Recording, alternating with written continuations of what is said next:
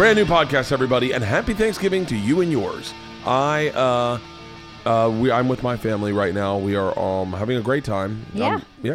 We're about to, have a great Thanksgiving. Hey, don't speak unless I point to you. Thanks. Oh, shut up. And we had a great time at the Rams game last night. Yes, we did. did. It was one of the best games I've never been to a Monday Night Football game. Me neither. It was fantastic. It was really fun. You know, I heard them recap on NPR why that. Ooh, I bet that was amazing coverage. NPR probably does Monday Night Football better than no one else. That's not what they were talking about. The oppressors.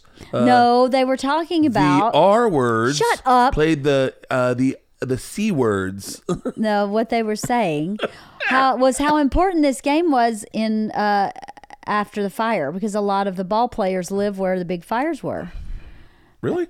That's what they were talking about, and how the everything was called LA Together. I saw that all over. It was that, no matter who you are, where you're from, race, color, religion, sex, age, national origin, everybody was affected by these fires, and how everybody in that stadium was so alive and awake, and they were. That's what really sucks about tragedy, is it brings people together. It lets people, like, all this. This I will tell you from my experience. Today's a great podcast. It's with Heather McDonald. We'll talk about it in a second.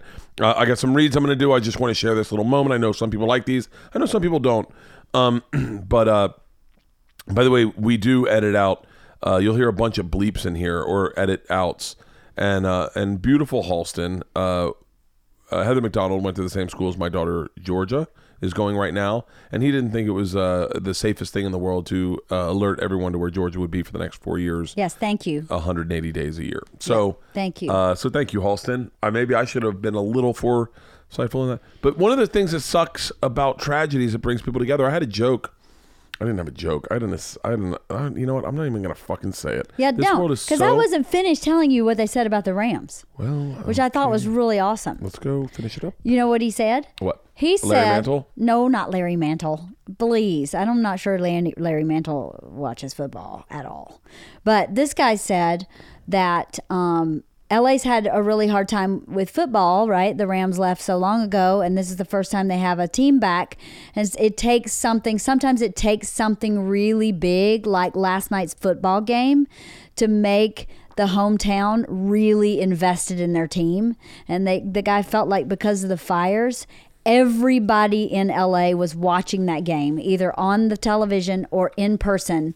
And he felt like that game may have been the tipping point to have really solidified the Rams in LA. Wow. As like a massive home team, like the Dodgers, like the Lakers.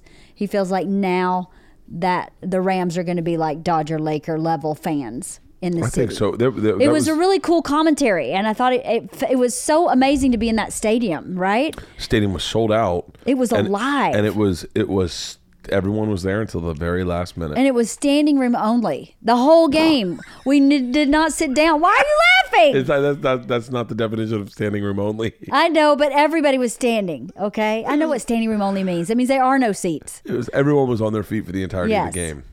One of my favorite jokes ever is from Caddyshack when he goes, they're on their feet at Augusta. Because you can't sit. You don't sit at Augusta. You stand at a golf tournament. They're on their feet at Augusta. I love a joke like that. They just goes by everyone. No one catches it. They're on their feet at Augusta. And so he says to me on my deathbed, you'll have complete and total consciousness, which is the most horrific thing you could ever have. Right? I'm like, fuck, this is happening. That is one of the best movies ever made. Bill Murray's the best. Hey, guys, let's start a campaign to get Bill Murray on my podcast. Okay. Bill Murray. What would you ask him, though? I ran into him in New York City. Literally ran into him. I was coming out of the subway on the NR train at 57th and 7th. And I came up out of the train station, and I was in a hurry in my little head down determined walking, and I ran into this guy's chest. And I looked up, and it was Bill Murray, and he goes, "Hi." And I went, "Hi." And I was so freaked out, I just ran to the corner. And when I got to the corner, I turned around, and I was like, "Oh my God, that was Bill Murray." Like, I just actually ran into Bill Murray. I couldn't believe it. It was crazy. You know, it's so funny. That's my Bill Murray story. I've heard that story before, but you know what's so crazy with political correctness? When you said the NR train, I immediately thought of the N word and the R word. What's the R word? I'm not going to say it. You get in trouble. Oh, that word. I can say it to you. No, you know the N. That's the name of the train, the NR. I know, but it's so funny. now when I hear the letter N and the letter R or the letter F or the letter C, I think of those words. So they've taken a word and turned the letter into represent it. So now the letter is the word. Now the letter's the word. So I hear it in my head. So now we have to remove those letters from the alphabet. I would love that. Because then my name would just be Bet. You'd be Bet Kaiser. Bet Kaiser. Bet Kais. Bet Kais. Bet Kais. I would be the same. Leanne. Oh no, I thought you were going to say Bert's wife. Leanne, just perfect. Bert's wife. Today's podcast is brought to you by Hims. Hims is one-stop shopping if you're a dude. I'm telling you right now, if you have any sexual performance issues, and they are much more common than you think, literally over 25% of new ED cases are in guys under 40, and 40% of men age 40 struggle with not able to maintain or get an erection. I'm telling you, this is the place you want to go. Skincare, hair loss, sexual wellness. I have been losing my hair since I was 21. At 21, I started losing my hair. And at 21, I hopped on one of the solutions that Hims offers. And I've been using it for 25 years. And I do not have a full head of hair. I would never lie to you and say I have the greatest head of hair in the world. But let me tell you something. I got so much more hair than Tom Segura, who's 7 years younger than me. And he just never got in front of that bus. And I got in front of that bus. And that's why I look younger than he does. Everyone always says it. Why does he look so old? I go, it's because he didn't stop by Hims. Hims can rectify this. If you are worried about losing your hair, and trust me, man, all guys worry about losing their hair. I was with my buddy Dave the other day, Dave Williamson, comic, very funny. And he's got the fucking fullest head of hair. Yeah. And he looked at me and he goes, yeah, man, I'm starting to notice it. And had to pull his hair out of his eyes to show it to me. But it's a very common concern. Same with ED. I'm telling you right now, dudes are buying those fucking pills at the gas station. They sell pills at the gas station. Yeah. I'm surprised every time you say that. I can't believe somebody would actually buy a pill at the gas station. A lot of guys are embarrassed to go to a doctor, and they're embarrassed to try to get a real solution, a medical grade solution. And so they just go, you know what? Maybe this snake oil pill will work. And I'm telling you, it's embarrassing to say. You go, why are you here to see the doctor? Sense. Why are you here to see the doctor? And you got to tell some lady I can't get my dick hard. That's embarrassing. Yeah. Well, you don't have to do that with Hims. I'll tell you right now. It's super easy. No waiting room, no awkward in-person doctor visits, no line. Save hours by going to forhims.com. It's so easy. All you got to answer is a few quick questions, chat with a doctor for a confidential review, and the products are shipped directly to your door. Severe ED isn't just an issue for rich old guys in a bathtub fishing with their rods in the water, giggling, drinking cold beers. It affects men in their 30s and 40s as well.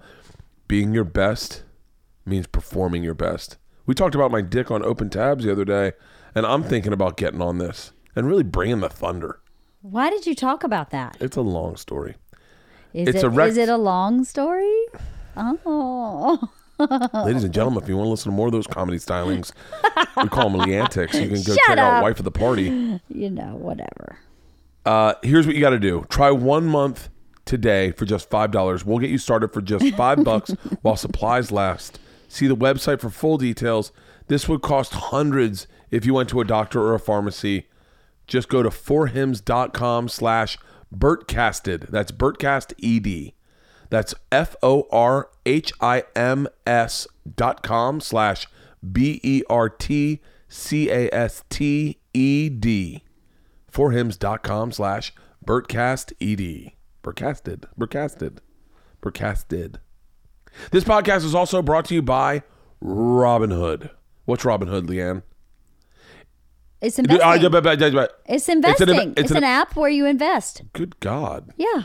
It lets you buy and sell stocks. Exactly. ETFs, options, and crypto, all commission free. They strive to make financial services for everyone, not just the rich. We've run into this problem ourselves where you get excited about an idea and you don't want to drop $1 million into it, but you do want to see how your knowledge about the business is. Mm-hmm. You want to dip your toe in the water. And then we called our guy, great guy down in Long Beach or Playa del Rey. Yeah. And it turns into a conversation. And then you get, in a weird way, you get talked out of it because you're talking to an expert and you go, I kind of want to roll the dice. I want to make my own decisions about my own money. Yeah. And that's what Robinhood is fantastic. It's non-intimidating way for stock market newcomers to invest for the first time with true confidence. Simple, intuitive, clear design with data presented in a fucking super easy to digest way. No costs, no commission fee. Other brokerages charge up to $10 for every trade.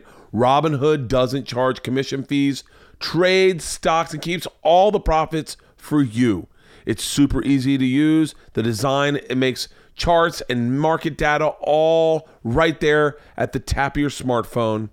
I'm telling you right now. They even tell you like, hey, these are the next most 100 popular stocks in sectors like entertainment, social media, female CEOs. Why would you buy a stock based on a female CEO? Because I'm a female. Oh, there we go.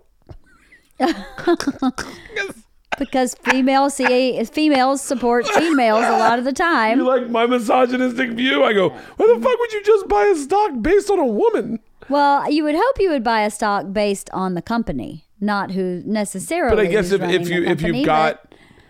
if you've got female CEOs and you are a feminist and you want to support your gender, then totally. Why wouldn't you? Of course.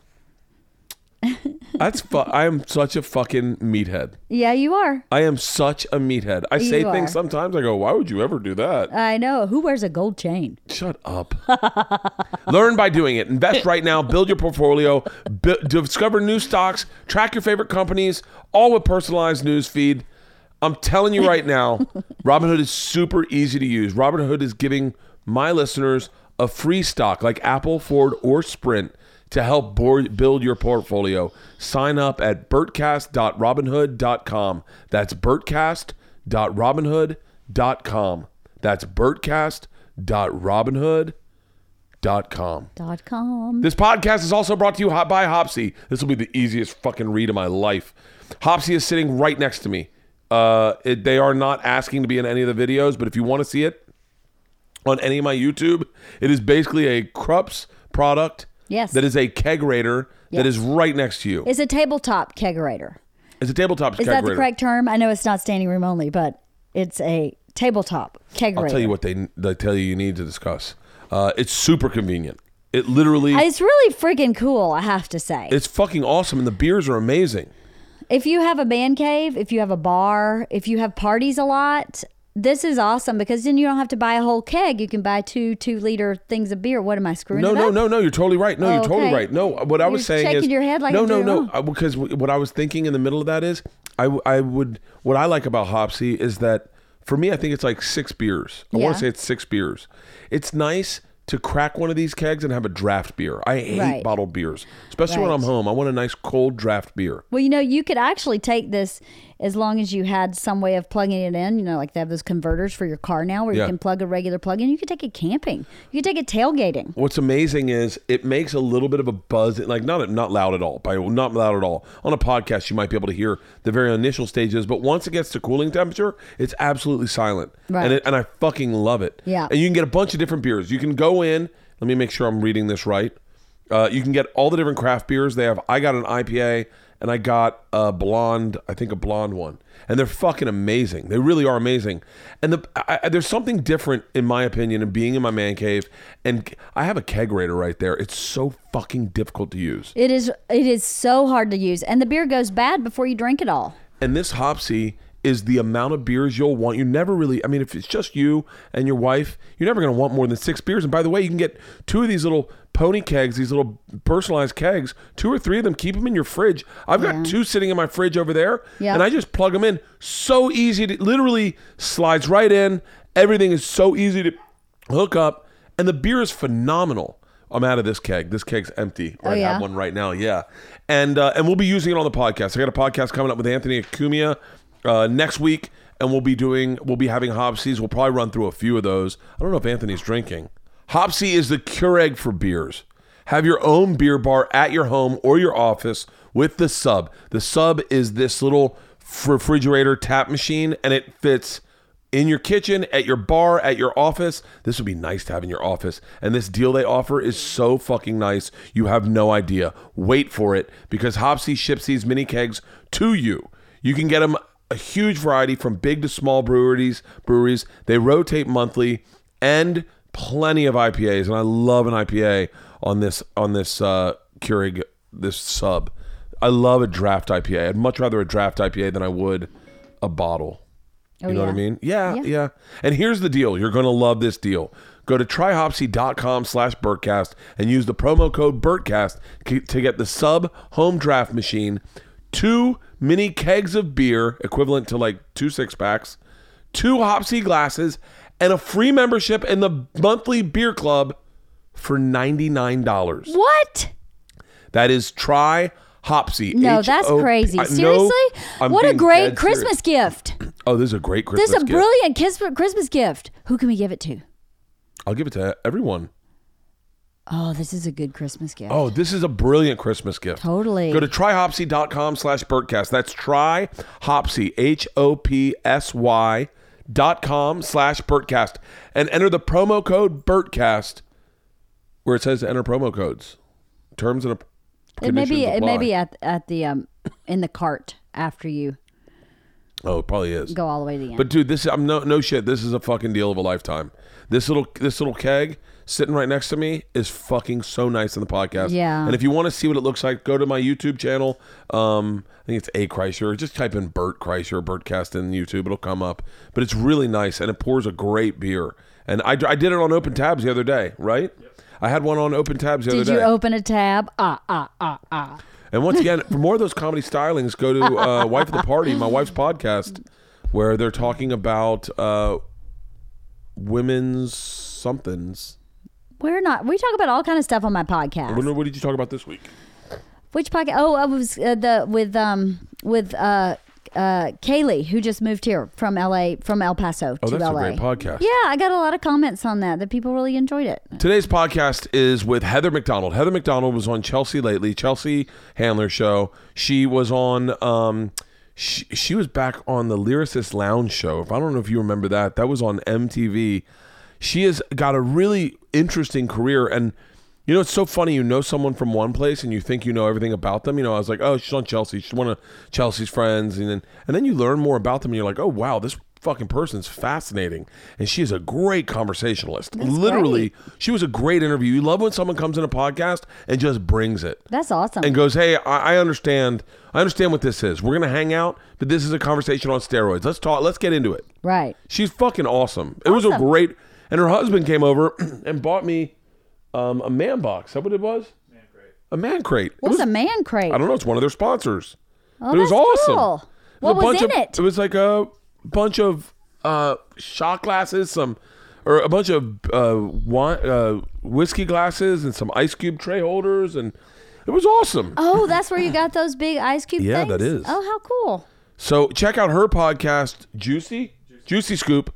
I'm on this week's episode. So if you're curious of how the rest of this conversation went, and if you're curious of what this podcast sounds like when I don't let someone talk, that's what it sounds like on Juicy Scoop. By the way, I'm getting much better at listening to people, but probably not so great on this one. I don't know. What do you think, Halston? Yeah, well, that's why we pay the guy the big bucks. That's right. So I hope you guys have a great Thanksgiving. I will be in La Jolla. We've added a Thursday show. So if you wanted to come see me and tickets were sold out, Thursday is now available. Spokane, I think all those shows are sold out. And Brea, New Year's Eve. We'll be in Brea, New Year's Eve, all weekend. Get your friends. It's my last club date for 1 year. I will not be in clubs other than the Comedy Store for 1 more year. So come out and see my last club date. I can't wait. A lot of crowd work, a lot of fun, a lot of new riffing. I think the campers may be going. It's going to be a great fucking night. Without further ado, ladies and gentlemen, today's Bertcast, Heather McDonald.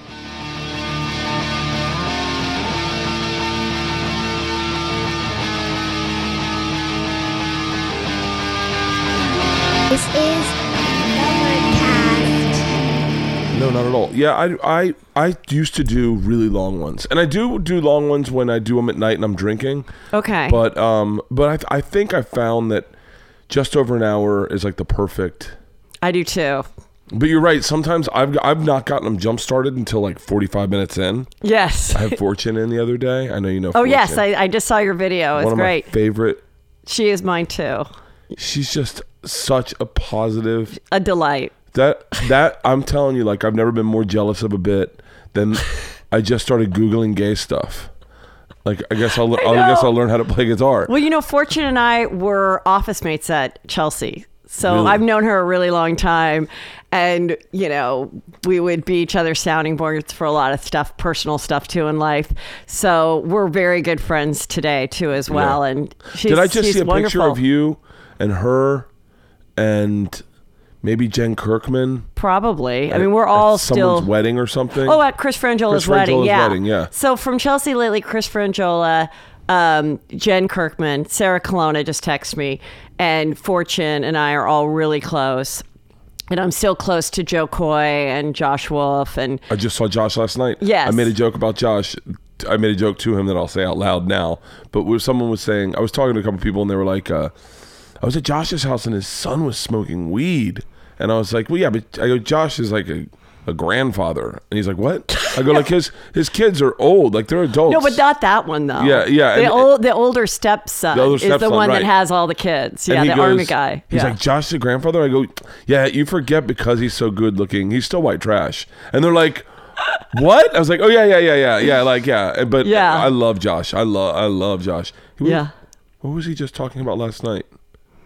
Yeah, last night was a fun night. We were hanging out at the store. Where did you start going up when you first started doing stand-up? So I'm from Woodland Hills. I know. Oh, I know I everything about you. My wife came in today.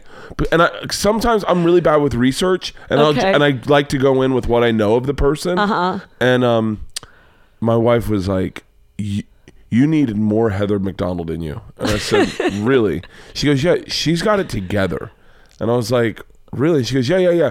Like, I looked at her Wikipedia this morning. Like, she could have done anything. Anything she did, she would have been successful at. And I was like, really? God, I don't feel that way, but thank you for Wikipedia making it sound that way. No, but you do have like you are very, I'm a mess. I'm a legit mess. Like, I think anyone will attest to that. Like, when you have an assistant, I would love an assistant. I don't even know how to get one. It's like, that's how much of a mess I am. I don't even know how to get one to get to that place. She's basically my second one I had, but I really have only had one for like a year and a half. And even that was and to this day, very challenging. Like, I almost got the coffee before. I was like, oh, there's a Starbucks on, but I see that it says I'm going to be there at 9:57, and I'm like, I don't know what your day is like. And then I'm like, Heather, do you ask Kasia to get the coffee? I'm like, that's what people do, right? Like, all the time. Like, my husband will be like, you have an assistant. And I'm like, yeah, but I always just want her experience as my assistant to be really creative because she's so smart and great, Yeah. So I don't have her do dry cleaning or anything. But once in a while, I'm like, I guess I could ask her to go to Starbucks. I mean, I do that for other people. Most of the time, I'm picking up the Starbucks and meeting her at the office because I'm like, what do you want? But yeah, but no, it's very helpful to have someone like that, which I've never had really until a year ago. We're trying to, I'm in the weeds. I'm in the weeds. Like, consistently, I wake up every morning going, motherfucker. Like, and I do it every fucking morning. My wife's like, you need to just take the load off yourself. Because I'm also a micromanager. Oh, okay. Like, hardcore. Like, me letting go of this podcast and letting Halston run the board, do the mics, was only because I was losing my mind in podcasts, checking to see if we were recording. Like, I was never comfortable. I have post-traumatic stress disorder about losing stuff that's been recorded. I had Lonnie Love, who's a dear friend of mine, finally come in when she finally had a break from the reel. We had such a great interview. And I was at a real studio with my real producer, and it got lost. Really? Gone. And I burst into tears. I was like, you're calling Lonnie right now. Yeah. And she's like, Heather, it's okay. And I'm like, it's not. Like, I was just... And so every time, like, especially when something's getting juicy and good, I'm like, is it recording? And my heart's like beating, or the live podcast, I'm terrified that they won't be taped, Yeah. And I'm like, I notice, like, I think it's because we come from a generation where we did lose shit. We lost papers on a computer. Mm-hmm. Like, it's interesting because my kids are just so chill about it. They'll be like, Mom, it's right here. It's right here. And I'm like, like when I wrote my book, and I saw you wrote a book too, like every chapter that I finished, I would send to the editor and then I'd email it to 3 other people just so it wouldn't get lost. Like I was just paranoid. Paranoid beyond belief about losing any of my work. And so, and I have to stop that because it's making me seem really like weird and old. No, I have a thing, and I think it's psychosomatic. I have a thing where I can't remember. Like if Leanne tells me like, "Hey, run to the Gelson's and go get some chicken, some jalapenos, some guacamole, and I need milk and eggs." I go, "Sure." And I do it. Do you remember that PBS thing? A quart of milk, a loaf of bread, and a stick of butter. A quart of milk, a loaf of bread, a stick of butter. What did Mother say she needed? Oh, I need a quart of milk. Like I do that aggressively. Why don't you just have her text it to you where you can reference it back? I do that a little bit now, but I'm testing my memory. Like I'm afraid I'm getting old. Like especially with new material. Do you have this with new material? Okay. Where you go up on stage and you're almost not in the moment, not present, because you're trying to remember what goes next and what little eccentric part fit into the bit, and you don't want to lose the cadence of you sent her out the door as opposed to school with a bag of fucking I've noticed. And then when I get right now, I'm doing 90-minute shows, but I get to the end where they want to hear the machine of flying dildos, and I just cruise through it, and I'm like, I need this energy in that early material. Do you know what I mean? Yeah. I think that with new material, I mean, I try to like fit it in, but like I just did 4 shows in San Diego and La Jolla?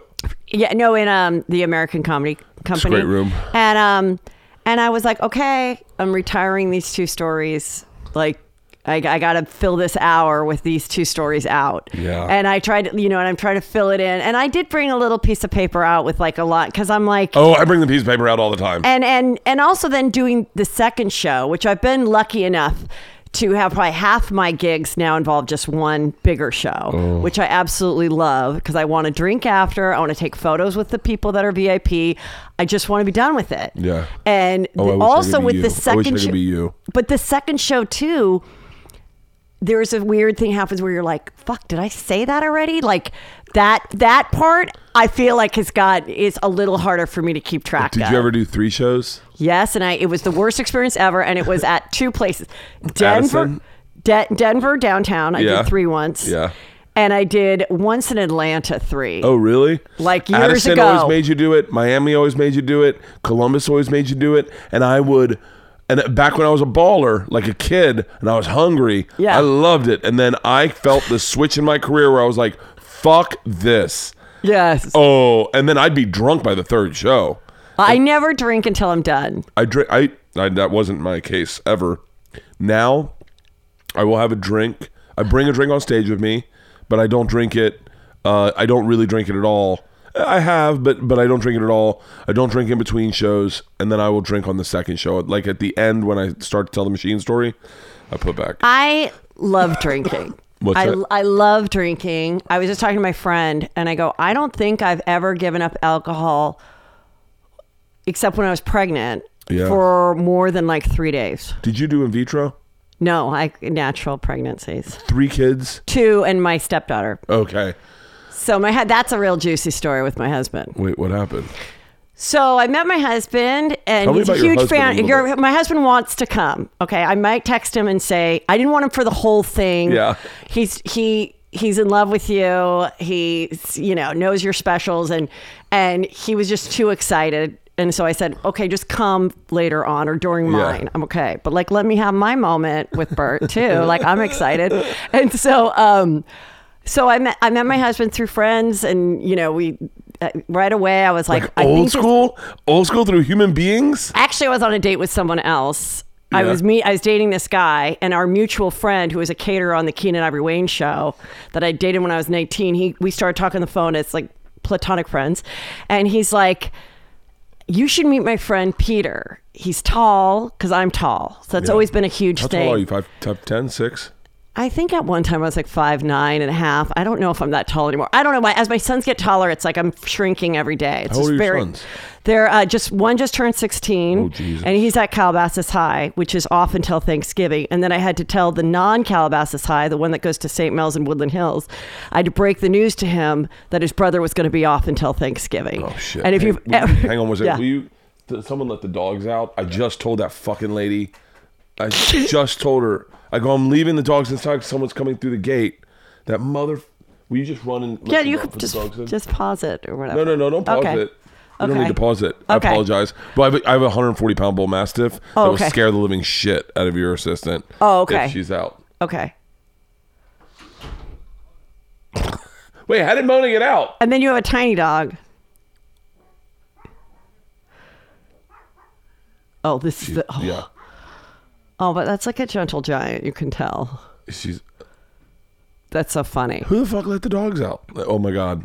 What? Do you think that's how they wrote the song? Yes. And then they were like, Absolutely. Oh, God damn it. They had an assistant bringing coffee. They to were the having gate. a party.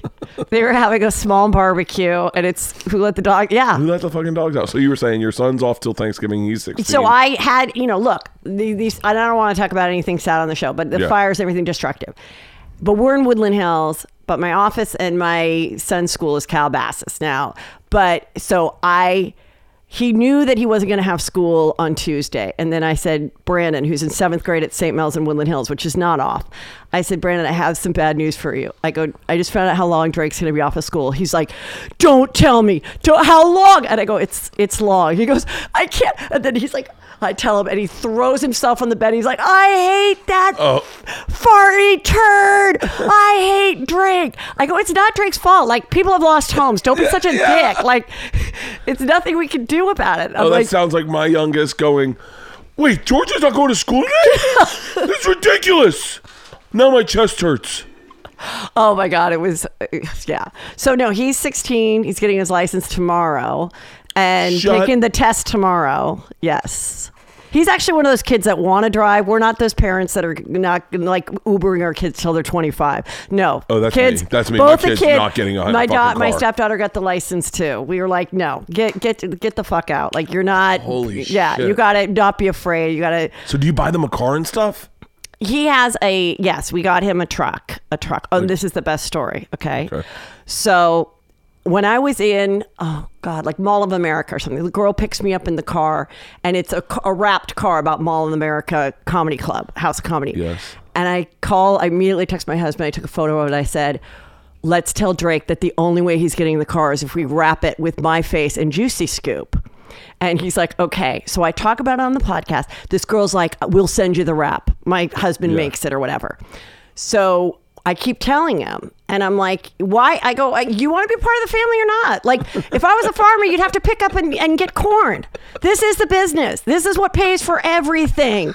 Why are you being such a dick? You shouldn't even be in Calabasas. We're from the hood of Woodland Hills. You got to tell these kids, I'm not rich like you. I'm driving this fucking car. I mean, when he first got to the school, he was selling Costco snacks out of his backpack to the kids. And he knew the things that what to get because they didn't have in the vending, which was all the hottest stuff he would sell. Then he's like, I don't want to do that anymore. Then we made him ride his bike. He's like, I don't want to do that anymore. Now he's getting cushy, getting this car. And I go, well, now you got to wrap. So we are going to wrap it. Oh my God. And be like, here you go. Now you can drive to school today. We're going to film it. Can other comedians go in and get wraps and pay to have your son's car wrapped? He would probably be okay if it was Joe Coy. He's in love with Joe. Oh yeah, Joe Coy. Joe would do it in a heartbeat. So Joe Coy was our sons were really good friends at St. Mel's. Yeah. And actually, I got Joe Coy's son into because I thought that would make my son want to go to, which is the all-boy Catholic high school, but he didn't. So then poor little Joe Coy's son is over there, but he's doing fine. But anyway, I so badly want my daughter. My daughter's not this human being. I don't know if this is. I don't know what's wrong with me in this. I so badly want my daughter to go up to other comedians' children's and go like, hey, just my dad's Bert. You're really good friends with your dad, and then go, oh, cool. But I guess that doesn't work like that with kids. When I found out you had a daughter at my alma mater, which I talk about a lot, And I love that school to death. And it's absolutely why I'm a comedian today, why I am the person I Christina am. Pajinski said the same thing. Yeah. And Christina, can you believe it? Out of all the people Christina and I meet on Chelsea. But Christina, you guys had to be in the same grade. No, she's like a couple years younger than I am. Okay.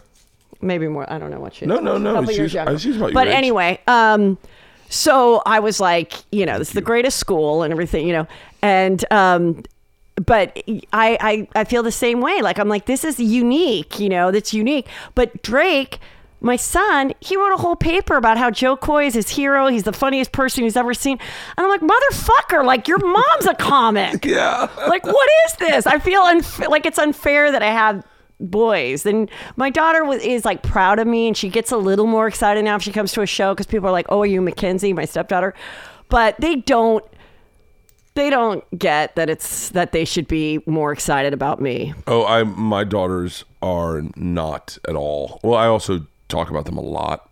Well, I talk about mine a lot too. But I shit on them. But did you, in your special? Yeah. Do you let them watch your special? Did they see it? No. They saw the parts that they could watch. We did a big viewing party at our friend's house. Okay. And I played the parts that they could watch that were. Did you show the ziplining story? I showed them the okay, that's ziplining. what I thought they could handle. Because because Isla was curious of how that worked out. She's like, I didn't find that day funny, and I was like, well, you should watch it because I tell it funny, and. I'm like, well, yeah. Do you think I just tell a story straight? Like, that's her big thing. I did a joke about her on Conan getting her period, and she was like, you make fun of it? And I was like, yeah. Wait, what did you think I was gonna do? She's like, well, I don't know. Just doesn't seem like you'd. Like, I thought you'd just make it look cool. 'Cause she got through herself a period party, and so I was like, yeah, baby. Not a lot of people do that. And she's like, for real? I go, yeah, no one does it. As a matter of fact, no one does it. And she was like, oh my God, do I look like silly? I go, no, it's cool. That's why I talked about it. She goes, yeah, but why did you and the big guy laugh? I go, because we've never heard of something like that. I was like, things are changing and we're old men. And now that little girls and then it went viral. And then all of a sudden, like, little girls were sending emails to my website going like, hey, thank you to you and your family. We welcomed, because she named her period Jason. We welcomed Daryl into our family. I got my period so late. I was already drove before I got my period. Wait, how old were you when you got your period? 16, but I already had my license. I was a very late bloomer in every way. But this is what was so funny when I was watching your special. And I'm like, of course she goes to, the way you were talking about her, I'm like, yeah. Of course she goes to the all girl. That is exactly the place she should be.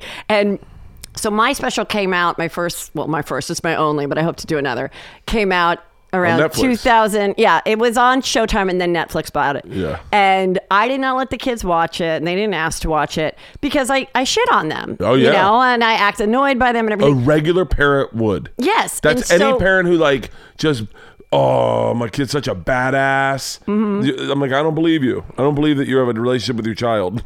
So with my stepdaughter who goes to that whole lifetime story, which I didn't tell you. Okay, so basically, I'm dating my husband for 9 months in.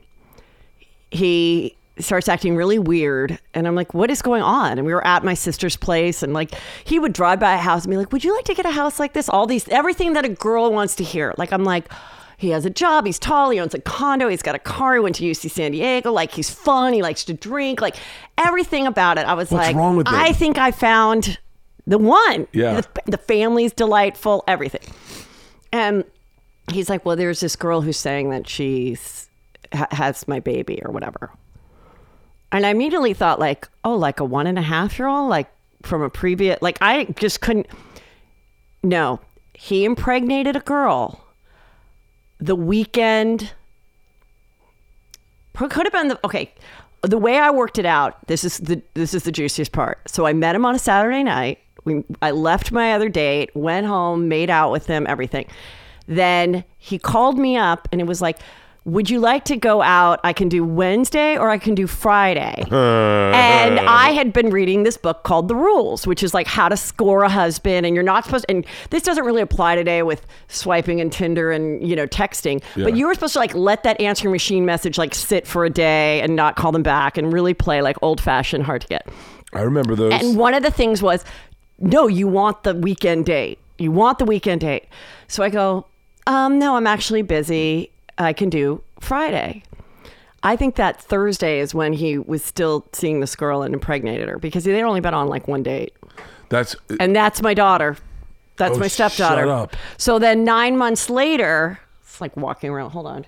9 months later, he tells me this and I'm like, well, are you sure and everything? He's like, I don't know. I just have a feeling, but I'm going to be there. I've already spoke to an attorney. I'm going to, do the tests and if this is my child, I'm going to be part of her life but you can do whatever you want, And so I had like a week to think about it, It's kind of a good problem to have because you get a guy. It's almost like it's like getting I'm trying to think of the right analogy. It's like getting a pilot that just got shot down for the first time, and he's like, you know what? I think I'd like a desk job, like because he's like coming into the relationship going, you know what? I've just landed one.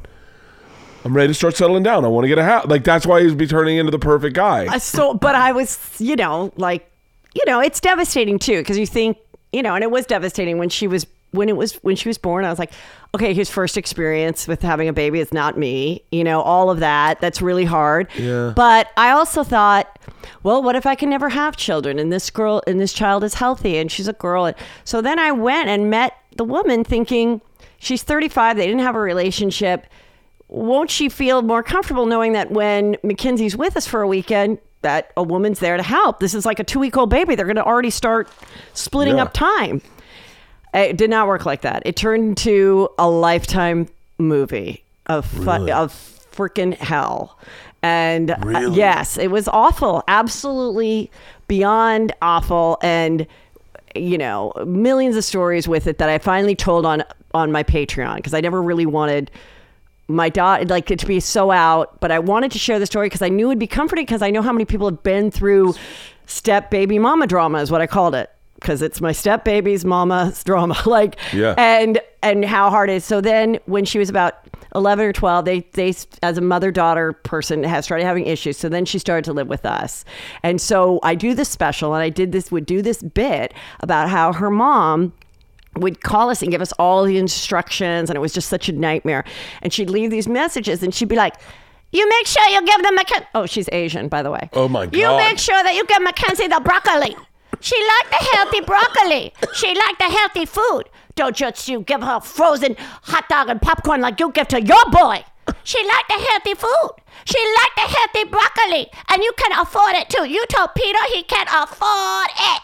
And I would do this Holy bit. shit. And she never heard it. My daughter never. But I put it in the special. And I was like, no, you guys can't watch the special till you're 16, whatever. And then, so Mackenzie goes to, and the teachers start going, do you like your broccoli? To Mackenzie. Oh my God. And she goes, what's this broccoli thing about? And I go, all right, let me just tell you. I go, your mom has an accent. I can do voices. I go, so this is it. And she's like, okay. And she just thought it was, fine. Yeah. Because I'm like, hey, I will do anyone's voice. Like if you are Southern, if you're I'm going to, impersonate my mother-in-law, everything. And so that's the way you sound. That really happened. Yeah. Whatever. So, but still the school, I always thought, oh, this is so amazing. My daughter's here. They're just going to love me. And so Peter would put everything together for the golf tournaments and all this stuff. And he'd be like, oh, and then I'm going to give tickets away to your show and I'm going to give your book and everything. And then they wrote him and they're like, Peter, we cannot be associated with Heather's brand. Oh, you created this brand, you motherfuckers. And then I was like, and I kind of was like, oh, it's okay, and Peter was so mad. He's like, and even my friends were like, God, nobody likes as much as you do. Like you go on KTLA and start crying and talking about it. And I'm like, I know, but they don't want to use me for their marketing plan. I'm like, whatever, you know, it still was a great place for me and a great place for her, but it's kind of funny, about the whole thing. And I do think how interesting it would be, to have Joe Coy's son. We really should do this. Your daughters, my boys, and kind of ask, what's it like? But I don't think their friends care or know either, because we're obviously not who they're watching. Yeah, I don't think. I think Isla, the week my special came out, kids in Isla's school. Isla's still in public school. they knew her dad was shirtless on the front page of Netflix. And so and I said to Georgia, we were all three in the pool, and I said, so how's it been? Because I really did trash him pretty hard on the special. I go, how's it been? And Georgia goes, I sent a text to all my friends and said, please don't watch my dad's special. I don't want you to know me the way my dad represents me. I want you to know me for me. Does she know that by saying please don't watch it, that'll make them want to watch it? Probably. No, she's so fucking gullible. And so... What grade is she in? She's 9th. Okay. And then Isla, I said, what about you? And she goes, I don't like people knowing me. I said, what? She goes, I don't like people knowing me that I don't know. Like, for people that at school to look at me and point at me, bothers me. And I was like, oh, I told that to Burr. And Burr's like, bro, you made your fucking kid famous? Like, what the fuck's wrong with you? You got to ask before you make someone famous. And I was like, shit. He's like, you're like Steph Curry. You just fucking brought your kid out to the press conference. Oh my God. No, I'll feature them in videos, and I pay them. I pay them $20. Oh, do not share that with my kids. I only feature them in videos, and I would never paid them anything. One of the funniest videos I've ever made is the Isla rolled in dog shit one time. And it's I'm telling you, it's the funniest fucking video. She rolled a dog shit? She rolled in dog shit. Oh, rolled in it. Oh, and it's... By accident, obviously. Obviously, yeah. But I go, do you just roll in dog shit? I'm videotaping, because I just got a new camera. Uh-huh. And it's like right there where the pool is, and she goes, no. And I go, Georgia, smell it and tell me if it's dog shit. She goes, it's mud. I go, smell it and tell me if it's dog shit. She goes, it's mud. I go, Georgia, smell it and tell me if it's dog shit. And she smells it, stands up and goes, it's dog shit. And Isla's like, it's dog shit. And I am laughing so hard I can't get out of the chair. I'm drinking a glass of red wine, and all you hear is me going, nee! And then my wife has to come out, and she's like, what's the matter, Isla? Isla goes, it's dog shit. But yeah, I've leveraged my relationship with my children to sell tickets since day one. I just started that a few years ago. I say you got to be in this, and they get $20 an hour. But then Drake tried to. My older son, they're both really like my husband, and they're so all. How old are your kids? So sophomore in high school, 16 is Drake. Okay. And my other son is 7th grade, Brandon. 7th grade, Brandon. Yeah. 7th grade. Okay. 12. Yeah, that's Isla. 12. Yeah. And so Drake's like, how long did you were having kids when I was having kids? Yeah. He's like, so you were having kids when you were on Chelsea? No. You'd already had them? No, they were little. When I started, they were 5 and 1.5 when I started on Chelsea, which was really hard, which I had a lot of mom stress and guilt about leaving every day. Yeah. And I can't imagine that. Yeah, I can't. And this is my advice to anybody working. And this is a Josh Wolf story too. I was so happy to have the job. I pursued the job. I got the job. I knew. Did you know Chelsea before? Yes. Okay. It's like socially, but we weren't that close. We became closer during the show. But I was like, hey, if I don't get like a real gig again, like it's going to be really hard for me to get back in the game. I'm 36 and like I got to make this happen. So I get the job and they're like, okay, it's for 13 weeks. And I really did, as everyone says, I really thought, okay, it'll be over with, but at least I'll have a credit and blah, blah, blah. Yeah. And my mom's like, all right, we'll just like make the nanny full time. And, and I was like, okay, so I did it. And throughout the years, I was the only mom at the time. One guy had a kid, no other mothers, the men haven't started having babies yet. And they all had stay-at-home wives. And I just did not play that mom card. I missed everything. And then 5 years in, Josh Wolf, who's a regular on the round table, Chelsea loved him and wanted him to be a writer as well. And he basically was like, all right, but I've got a kid. I'm going to leave when I want, blah, blah, blah. And they're like, whatever you say, Josh. And so it was like Monday at 3. And he's like, I'm out. And Sue Murphy, who's our executive producer, is like, oh, Jacob's got a baseball game? Yeah, good luck. God, he's an amazing father. I was like, I fucking missed everything. T-balled it, everything. And I was like, but then I only had myself to blame. So I just did like an inspirational speech for like women in the workplace. And I said, fucking act like a man, set the rules. And men too, you've got a kid, say, hey, if I don't have to be here, my kid has a game at 4, I'm going to leave. I'll send my work later. Like if you said it at the top, I go, I didn't set it at the top and I didn't have the balls to wager that and then have them possibly go, you don't seem happy. Because I couldn't lose the job. So it's like, it's one thing that I really, those little things I regret, but my kids are still great. And I miss those baby times and those cuter times, but I still enjoy them. They don't let me hug and kiss them anymore, but I still Mine either. enjoy them. I missed all of it. I had the same fucking exact thing. I just talked to Joe Coy about this. Yeah. I missed all of it. I mean, I remember what I remember. Yeah. But because I'd go on the roads on the weekends too. I'd go on the road on the weekends. Because the minute Chelsea asked me, I was like, and I remember her boyfriend, who's Ted Harbert, who was president of me, the first time I opened for her, he goes, you guys are the perfect combination because you guys have the same audience but different points of view, and you got the mom, young mom, thing, and she's like crazy single girl. And he goes, wish we could take you on the road every week. And I go, oh, you can. Yeah. And my husband was like, yeah, do it, Yeah. But yeah, I missed out, Dude, you know what? I remember. But I don't regret one thing. I don't regret it because I wouldn't be here today if I didn't take all those steps. If I didn't accept the book deal when I was so busy where I had to write it on the weekends. It wasn't going to come when you're not busy. Like, you have to take it all when it comes. It was my buddy Tom is a movie producer, and he says you got to make hay while the sun shines. Yeah, and that's the truth. And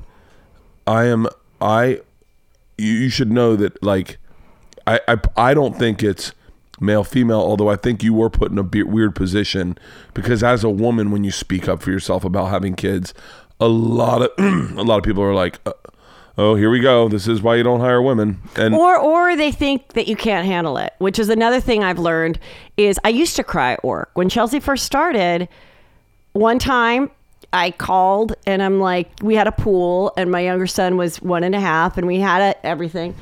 But one day I just called and my 5-year-old son, who's an asshole. He's been an asshole from even at 2. He'd be like, I'd be trying to get him out of the car seat. Rain is coming down and he wanted to do his car seat himself. And he'd be like, Drakey, do it. Like just from the start, difficult. He's the exact clone of my husband. It's like I have 2 husbands. Brandon is now going down that route of being super cheap and asking me, is it free? Did we get this for free? Don't pay for this. I'm like, fucking.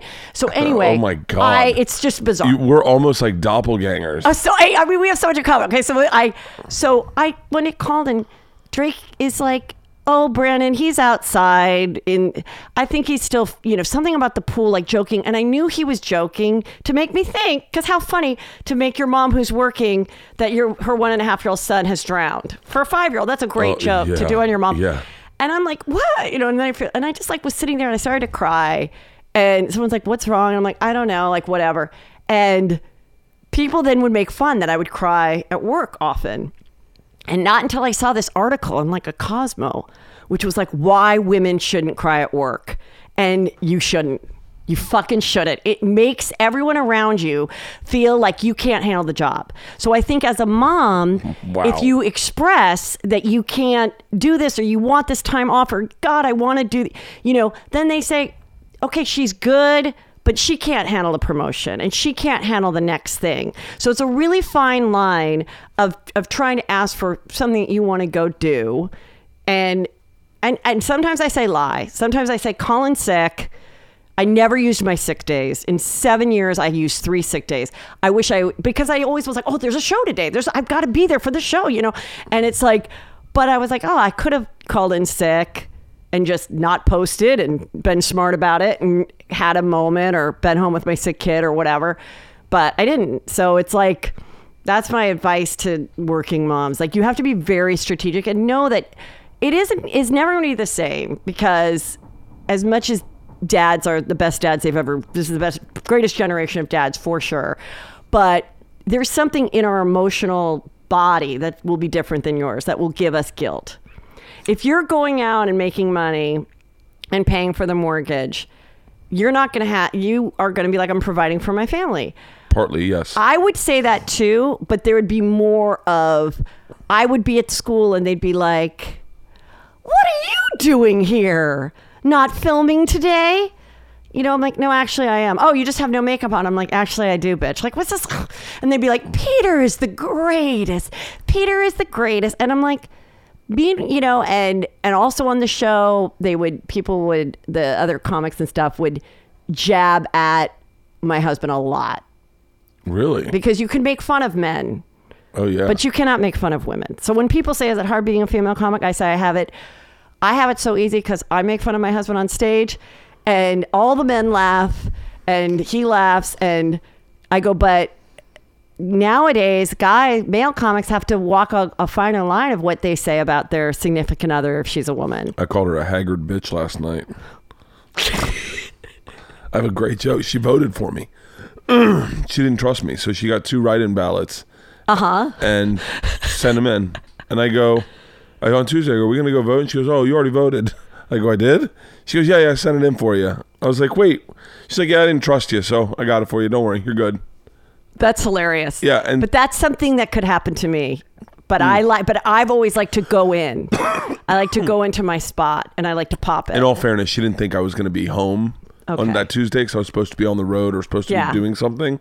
And so that's why she got the write-in ballots. Yeah. And then was just like, well, he's never going to fucking fill it out. I'll just do it for him. And I don't trust who the fuck he's voting for.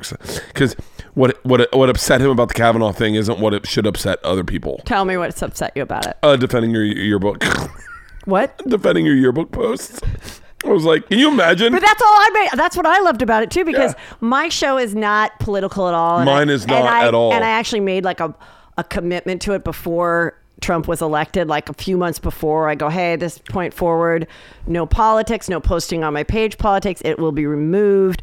And sometimes it's really hard not to. Yeah. And I also don't talk about sad shit either. So I'm like, sad shit in the world, sad shit in my life I'll share. But like, I just am like, and it's hard. So, but we were doing a live Juicy Scoop and I was with Chris Frangiola. And he's like, and all day long was the hearings. And he's like, I just think we have to dress it a little. I go, okay, we will.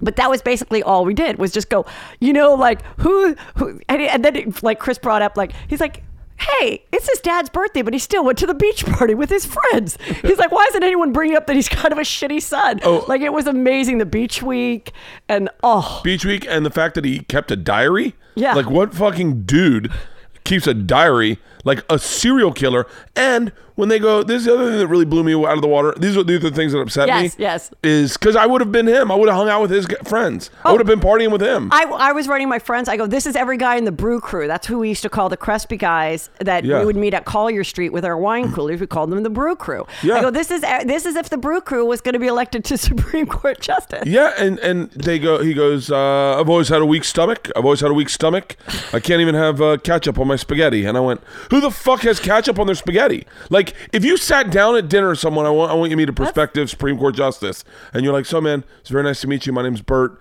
I'm gonna get a double Tito's and soda. And he's like, I'm just gonna get spaghetti with ketchup. I'd be like, I'm fucking out. I can't listen to a word you say. My wife's like, okay, I appreciate that you're upset by things, but you're not upset with what upset you. And I was like, right. But once again, it's like, even saying that, people get so things have gotten so fucking out of control. I don't even want to address it. Yeah, it's just it's hard. I mean, and with all of it, and I'm raising 2 white straight males. Okay, I wished one was gay, you mean oppressors. Yes. And so I'm like, I kind of want there still to be a future for your types, because I'm raising them.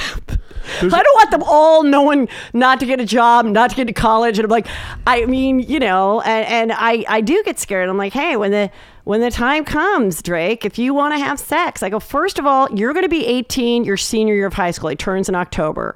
Okay. Because he was October 29th, so we did 1 free year of preschool at public, and then he did kindergarten, and then he did kindergarten all the way again at St. Mel's. So he's tall, he has the confidence, he's so smart. He's the perfect October winner. Okay, so.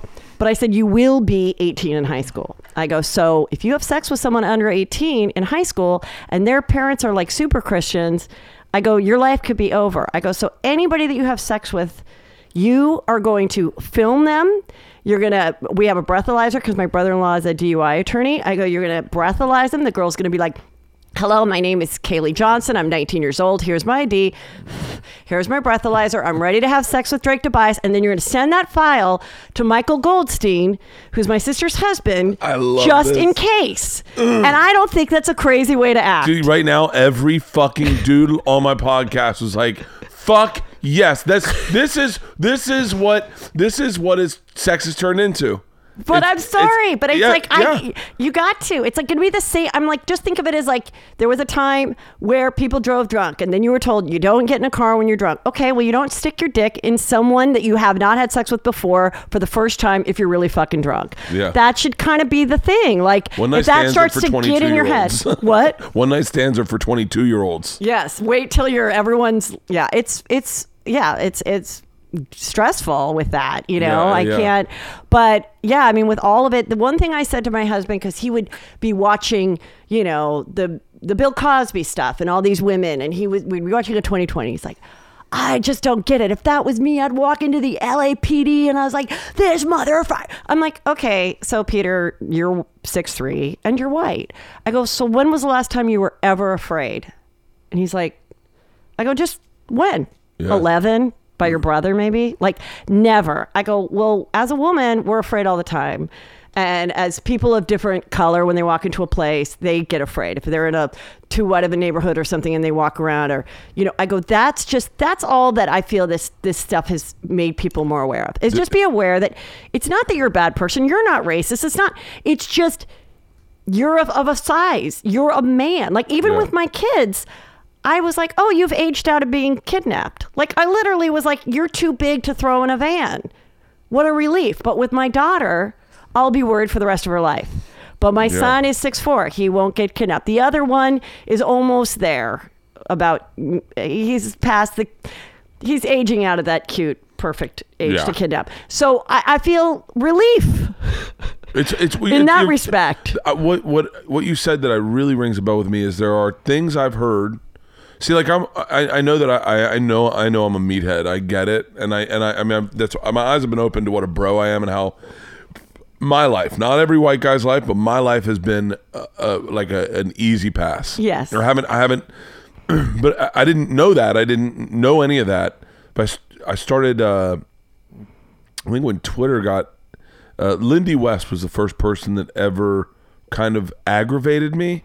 And then I thought, who's Lindy West? Lindy West was the one who came out at Tosh really hard about his rape joke. Oh, okay. And rape culture and male privilege and all that. And I was like, I got really frustrated. And then I thought, and by the way, I know no one's gonna expect this from me. I'm super self-correcting. Mm-hmm. So I thought maybe I should check her out and read some of her stuff and and form an opinion other than the exact same opinion every white comic has. Right. If I'm going to talk about any of this stuff, I want to be informed.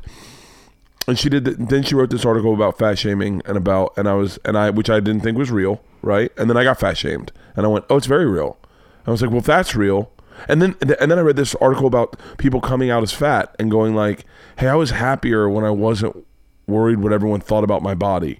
Like I was much happier. They were happier when they were overweight. They were happier. And they weren't being focused on. And they weren't the focus of like, you need to lose weight. And then people looking at them like, ugh. Like when they just were like, accepted themselves for who they were. And I connected with that very intensely. And I went, okay, hold on. So let's go and revisit. And at the time there was that hashtag, yes, all women. Mm-hmm. And one of the ones I think Lindy West had retweeted was, yes, all women are terrified when they order a pizza. And I went, that like connected, and I was like, yeah, that's just some dude coming to your door going, so you're alone, huh? A dude, by the way, Halston delivered pizzas, but like that's just, and I was like, what the fuck? I just had a moment where I got a little bit scared the other day. I was checking into the hotel. I won't say what city because I don't want to address it because the guy did nothing wrong. But I was in and they're always like, what are you here for? And blah, blah, blah. And I don't really like to say that I'm there for I'm like, oh, just for work, whatever, but I don't know. I think I was like, knew that my tickets weren't selling that well. So I was like, oh, I'm here. I'm the headlining, blah, blah, blah. Yeah. And so he's like, oh, okay. And then he, shows me where everything is. He brings my bags in. I'm like, okay, I give him $10, whatever. And he goes to leave. And then he lets the door shut and he comes right back to where the bet is. And it was like, oh, are you on like half price gold stub ticket, whatever? But I was like, I don't know. And he's like, oh, it's really cool because I saw blah, blah, blah. And he's like talking to me. And I was just, that was like the first time in a while that I was like, some shit could go down right now. Like, I don't know totally could. what I would do. That's the thing that I think. And he was perfectly fine, by the way. But that's what I'm saying is what we experience that your size do not experience. Yes. I never experienced that. And I never experience, if I get pulled over, there's not panic that goes through my. I was just with Jesus Trejo, and we're walking back from the Virginia Beach Funny Bone, and there's like 8 cops out. Yeah. And I'm drunk and high. It's my birthday. And I see the cops. I go, "What's up, fellas?" And Jesus, who's Mexican, shivers, and they're like, "How you doing?" I said, "Great, it's my birthday." And the guy's like, "Oh, happy birthday, man." I said, "Yeah." I said, "What's going on tonight?" He said, some disturbance down here. I was like, "All right, man. Well, hey, you guys be safe. Take care." And he's like, "Yep, you too." And then as we walked, one of the guys goes, "Hey, the machine." I go, "What's up, man?" And he's like, "Oh, dude, you at the Funny Bone? Fucking around?" "Yeah, man. Fucking hammered. It's my birthday." "Oh, get home safe." Jesus is shaking. He's like, "Dude, why would you ever alert the police to our existence?" And I'm like, "Are you being serious?" Yeah. And he goes, "No, I'm being dead serious. I've never once in my life seen cops and we're like, 'What's up, fellas?' Because they're going to go, 'You look a lot like the guy we're looking for.'" And I was like, oh my God, I know. I was like, "Really?" I go, "Dude, every time I see cops, I say hi to them." I've never once, as a child, if we saw a cop car, we were taught to chase it down and get it to stop, and he would give us Rowdy, was the soccer team, Rowdy trading cards. So if you saw cops driving through the neighborhood, you chased down the cop car and got in front of it like, "Stop, stop, stop." And I was like, oh my God, it's that little shift in perspective. Chris Rock, they talked about racism in Saturday Night Live. Mm-hmm. And he said, he goes, there wasn't racism. And by the way, I'm paraphrasing Chris Rock, who's one of the greatest minds alive. But what this blew my mind. He goes, what it was is that Lorne Michaels and Adam Sandler had a shorthand that I didn't have. Because Adam Sandler's dad looked like Lorne Michaels. So in a weird way, when they talked, there was a shorthand that I was unfamiliar with. And I went, wow. Well, one thing about SNL back in the day that I realized is I was working. So my first job was working on the Keenan Ivory Wayans late night talk show. Such an interesting pivot. So a pivot of this conversation or my life? No. It's such an interesting, because you were in Groundlings. So I was in Groundlings, and his show had just started, and I had a manager. I finally got a manager. And I mean, I had these awful stories. I mean, it was so hard to get an agent. I had to invite people to the shows. And I remember I was doing Luna Park, and I invited 8 agents. I had 3 meetings with this agency. I had invited 8 agents, and the guy running the show wouldn't let me put them on the comp list. So I had to, it was $8 a ticket. I had put $64 on my card.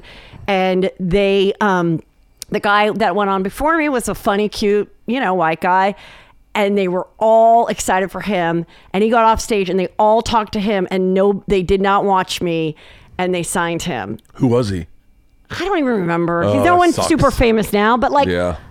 I just was like, that's a story. Like, that's what it was like. So anyway, I always thought, I'm going to be on a sitcom. I want to be like on Friends or a mom in a sitcom, whatever. I gotta say too, but you were in a time in comedy. What we're talking about was when, almost, if you were pretty, it was a super big hindrance. Yes, it was. Like, I don't think it is that way as much now. Even around the people that were in the Groundlings with me, they were very prejudicial to the fact that I was pretty, that I was from the Valley, that I cared about how I looked, that I was an alternative. I went to USC. I was in a sorority. I loved that life. It was fine for Will Ferrell to be a frat guy that go into SC. Yeah. But for me, it was like they were really, very more highbrow education. And even though SC is super hard to get into, at that time, it was still seen as like the rich kids' school. University of Successful.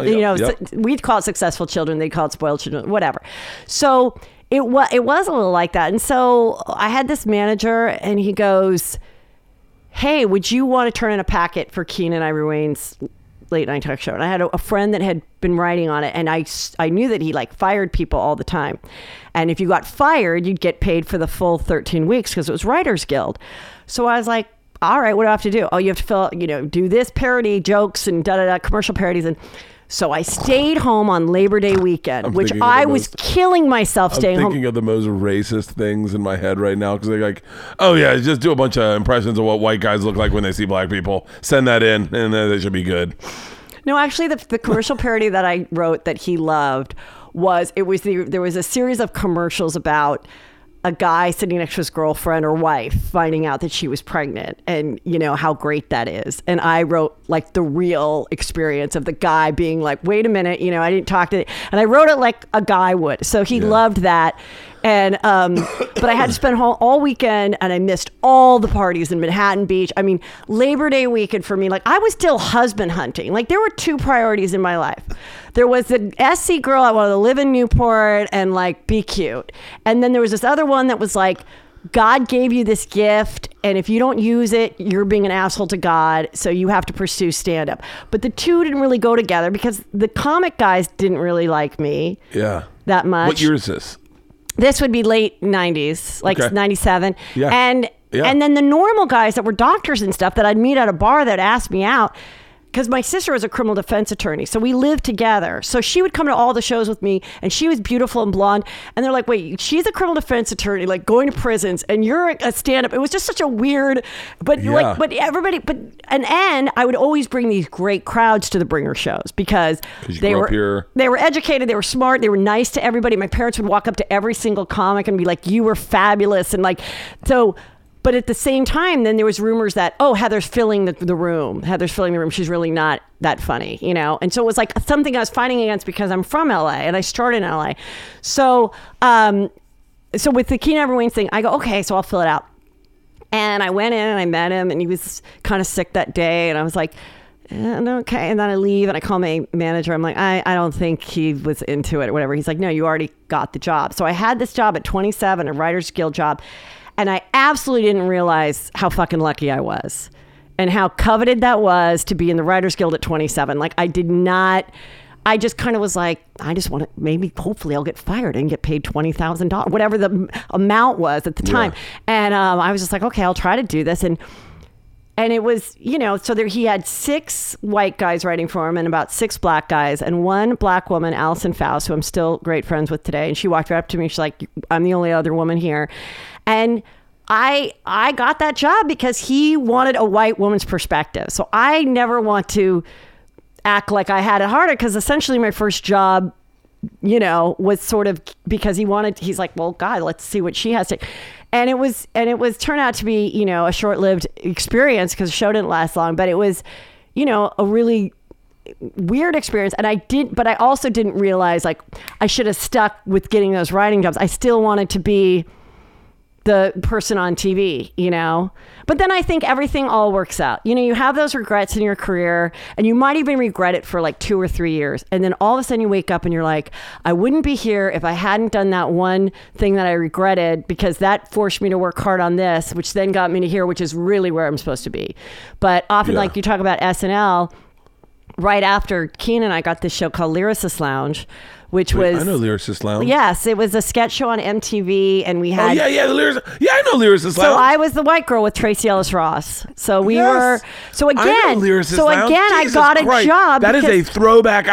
I definitely watched that. Holy shit. So Ian Edwards... I just saw him last night. Wrote on Keenan with me, and then he and Allison, who was also in Keenan, they were writing on this, and they're like, and Allison calls me. She goes, they hired this white girl. And I'm like, she's not funny. We need a white girl. And I'm like, you got to meet Heather. So I'm always like, the black man has been extremely good to me because then I got that job. And they were like, oh, and I tried to audition for this. Nobody would see me. Okay. Yeah. And then and you're great with impressions. Like you're great with voices. Yeah. And I would do characters. But the impressions... Groundling shit upon impressions. So they only wanted like original characters. So I kind of pushed that aside until I got on Chelsea. And then one day I just sat there and I go, oh, Drew Barrymore, she's what the fuck? She has a winery. Yes, she went to rehab at 9. Aren't you supposed to like give up alcohol altogether? And I just started to like do her. And then they're like, oh my God. And then they're like, then I did same thing else. I'm reading about Celine Dion. I started to do Celine. And I kind of like pushed the impressions off because I always felt like, well, if one person does that impression on Mad TV, they'll think I'm copying them if I do the impression. That's a lot. There's a lot of thievery in impressions. But thought of thievery, even thought of thievery. Like everyone's like, I created Chris Walken. Like everyone says that. No, and I'm like, you know what? Here's the thing. I say no one owns an impression. Yeah. Everyone does it different. It's the words that you say, I think, as someone who can write. I'm like, look, someone might get a voice down better because I do a lot of housewives and stuff. And there's other people that do that. And there's funny men that do it too. And I'm like, but it's what I can have them say and do that, you know, people seem to enjoy. And I even had a comedy manager, Barry Katz, interviewed me, and he's like, you need to stop doing, he goes, you need to stop doing those impressions. And I go, well, I'm an impressionist. I do impressions. He goes, no, you don't. You're a mimic. And I go, and I just go, you know what? This is what people told Angela Johnson. Don't do your nail bit. And she like felt all self-conscious about it because other comics were fucking jealous of her success. And I'm like, people want to see that. If I'm bringing joy to you, I'm not going to stop bringing joy because some bitter comic who's jealous of me is telling me that I'm a hack because I fucking have an ear for voices. Like that's a gift. So why wouldn't I do it? People told me incessantly, you got to stop telling the machine. Okay. Whatever. Yeah. I go to my shows. I go to all my shows, and I know how the night runs, and I know that when I start that story, the place goes nuts, and I'm not doing it because I don't have material. Right. I'm doing it because these gift people paid $35 for a ticket, $45 for a ticket, and if I give them an hour of new material that fulfills me as a comic, I will definitely do another 15 minutes and tell them the story that they brought their friends to hear. Right. You know what? Advice from that. fucking comics is fucking useless. Well, that's kind of like Angela does that too. She'll do like the nail bit at the end. She goes, but for like a couple years, she and said... let me tell you something. I saw her at the Ryman, and I wanted to see the fucking nail bit. I'm sitting in the back going, I hope she does a nail bit. Did she do it at the end? Yeah. Yeah. And okay, I'm like, but she, because we had a lot in common too. And when I interviewed, she goes, yeah, for like a year and a half, I did it because all these comics told you're hacky and you're relying on this. And she goes, and then I would get an email or I'd have someone walk up to me after and be like, we drove 5 hours. And I'm like, I know. And then she's, fuck them. You know, it's that Catholic guilt and everything. And so you're like, you're right. Like, let me just make people happy. They got a sitter, they paid. Like, yes, this is an experience for you. I'm not... You know, let me tell you, the fucking thing that aggravates me the most is like when a comic who, by the way, is not selling tickets, a comic that is not selling tickets is critical of a comic selling tickets. And you go, I'm sorry. Last night I heard, I was at the store and I was in the back bar and I was just working on what I wanted to work on. And I heard comics shitting on other comics and saying their names, and they were in the back smoking cigarettes, shitting on, and I was listening to the whole thing. What were they saying? Don't say names, but just what they saying. The fucking Mitzi would be fucking rolling over in her grave if she knew that guy got spots. That guy fucking, dude, he's a hack, and the only reason he's here is because he's famous. I was waiting for them to say my name, to be dead honest with you. And so I was like listening, and I'm like, and then I'm thinking, they don't understand the game. They don't understand they don't understand the business side of it and what that guy provides and what that guy's doing, and that guy, maybe maybe you could be critical of his act, but you can't really because people are enjoying it, and that's the point of comedy. And then I got ready to do my set, and I just peeked my head out, and I was like, oh, not one person who gets paid to do stand-up is doing this. Did you say that to him? Nope. Oh. Because I don't like competition. I stuck my head out. I wouldn't either. I don't like it either. But and I was like, that makes total sense. And I walked in, and it would have destroyed me if they had said something negative about me, and I was waiting for my name to come up. But fuck everyone when it comes to like giving advice. I just told someone, I was like, I was giving them advice, which I shouldn't have done, but I was saying the whole point, I go, everyone's got a different path. So you can't listen to someone who goes, fuck that club, it's shit money. You don't know what they were getting offered, and they're not going to tell you what they really got offered. And if you want to do it, do the fucking club. I paid out of pocket to go feature for like 2 years, never made a cent on it. Everyone, I remember Amy Schumer would be like, what? Why would you do that? You got to ask for $1,500. And I was like, I'm not getting that. And I'm in a situation where I want to do stand-up. This is my path.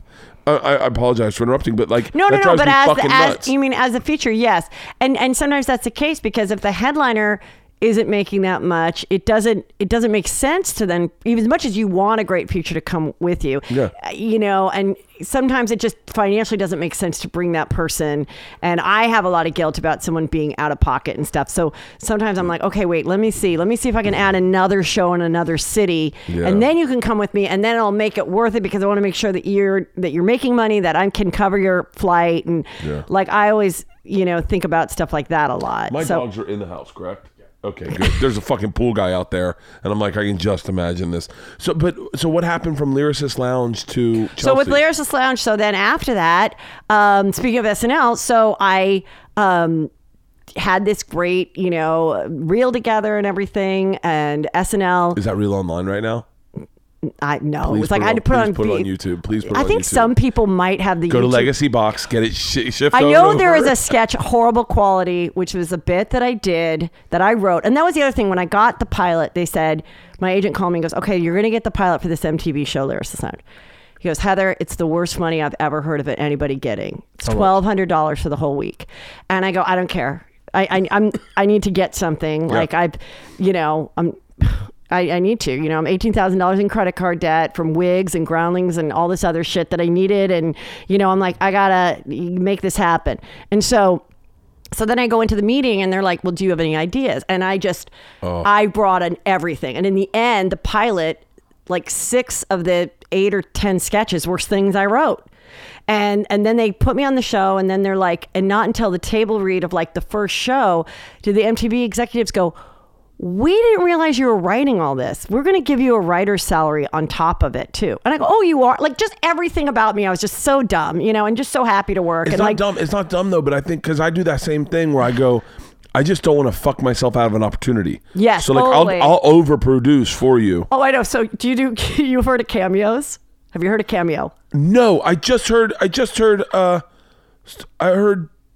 Dalia talking about Cameo? What's Cameo? So Cameo, it's this app, okay? And the reason I do it is because I would get people that would say, it's my daughter's wedding day. It's my best friend. She just had babies. She's sad from postpartum. Could you send her a video? And then I would like try to do it. And then I would try to send it. And it was too big of a video to send back through the email. I had to find the email. So when Cameo came, they're like, you can send these videos and it's all through the app. And you can charge what you want. Now, I charge not much at all because I feel like it's like my little whatever. So like for like dudes' 21st birthdays. Yes, and things like that. Okay, oh my God, I'm totally doing this. I do this in line for people. Give me their phones and like, can you do a video? But to my what friend? makes it great with the Cameo, it just makes it really easy because you can read it and do the thing. So I start to do it, and I only do it when I'm like full hair and makeup, and then I do like 5 impressions for the person. I do like a 2-minute Cameo, and my son goes, Mom, you've got to stop going above and beyond. What are you doing? He's like, you just did 3 impressions. I'm like, well, they asked for it and she just had a baby. And like, but then I watch other people's cameos. We are so fucking much alike. You have no idea. People are like, can you just say hi to my friends? Because you went to the Jesuit high school. Maybe that's why. I wonder if there's some sort of Catholic. It's Catholic. Well, I always say Christian service. I always tell people, do your Christian service. Spread the word of Jesus Christ as you would Jesus Christ. Everything I do, I go, oh, it's Christian service. I almost like keep like a bar. Like if it's something I don't want to do, I go, oh, but that I should do because I don't have my hours in my brain. Oh my God. I love that you're saying this. I cannot say no to a gig. Like if someone goes, hey, can you do this? It just last night's the first time I did it. And I said no, but I then said, I will do whatever you want any other time. Sunday is hard for me because I'm coming home and I really want to take time off. You do have to start saying no to stuff. I mean, there's certain things like. I haven't said no. You have no fucking idea, Heather. So you have no idea. I haven't said no. Well, you should start. Like I get offers and it's like if I have to go on 2 planes, it either has to be really great or we pass because I'm like, that is, to me, that's just, it's added stress. And and my husband knows I get bitchy. So he goes, it could only be twice a month. It could only be twice a month. And then something else comes. And I go, but what if in a year nobody offers me this? We have I'm to always do like, go out to dinner with 2 of our families. We'll bring both our families. We'll go to Benihana. And we have to because I have a feeling me and you call Peter and tell him to come now. Because he's got to meet Bert before we're done. I feel like I am so similar. Well, that's to why you. when I watched your special, I was like, Wait, when should we switch to mine? Because I don't want What to time not. is it? I don't want to like not be able to have you. No, don't worry. Okay, Don't because worry. I need you. I'm Okay. good. I'm good for Okay, I'm all good day. too. Yeah. But I just want to make sure I have. I have a this. 2:00 podcast. Okay, It's so- 11. We're fine. Okay. I'm But- downloading Cameo right now But- because you have no idea. This is all. I brings almost. a lot- you It know might what it affect is? my ticket sales No, because I it- think people are going to go, oh, never mind. I got the video. I don't need to go see them live. No. It's not like that. It's honestly like bringing joy to people. Like I'm friends with some housewives, Yeah. and they're doing them. But then this one housewife, I go, you should do it, and she goes, why? I can post, something about 310 shake and make $5,000. Why would I want to spend my time doing a video? And I'm like, because you're going to bring joy to some, like that's going to make someone really happy. That's why I do this podcast. But I think comics and people like you and I do it because of the love of the art. And then other people that instantly really become famous and they never had to be in a play and all of a sudden like a reality show star and stuff. And I'm not saying they're bad people, but they don't get that they didn't have a calling like we did. You know what I mean? Like it's, like it's like a calling. 100%. It's like, I mean, that's why I started to do it because I didn't pursue it in college. And anytime someone had a pager on at SC, that meant they had an agent. They were doing things. Yeah. And I was not pursuing it because I was from here. So I was like, I don't want to be a waitress at 27 and I don't want to be struggling. And then I finally got fired from my first job that was like this corporate job. And I just was like, God's going to be mad at me if I don't do that. Because even at my music teacher said, why are you not a stand-up comic?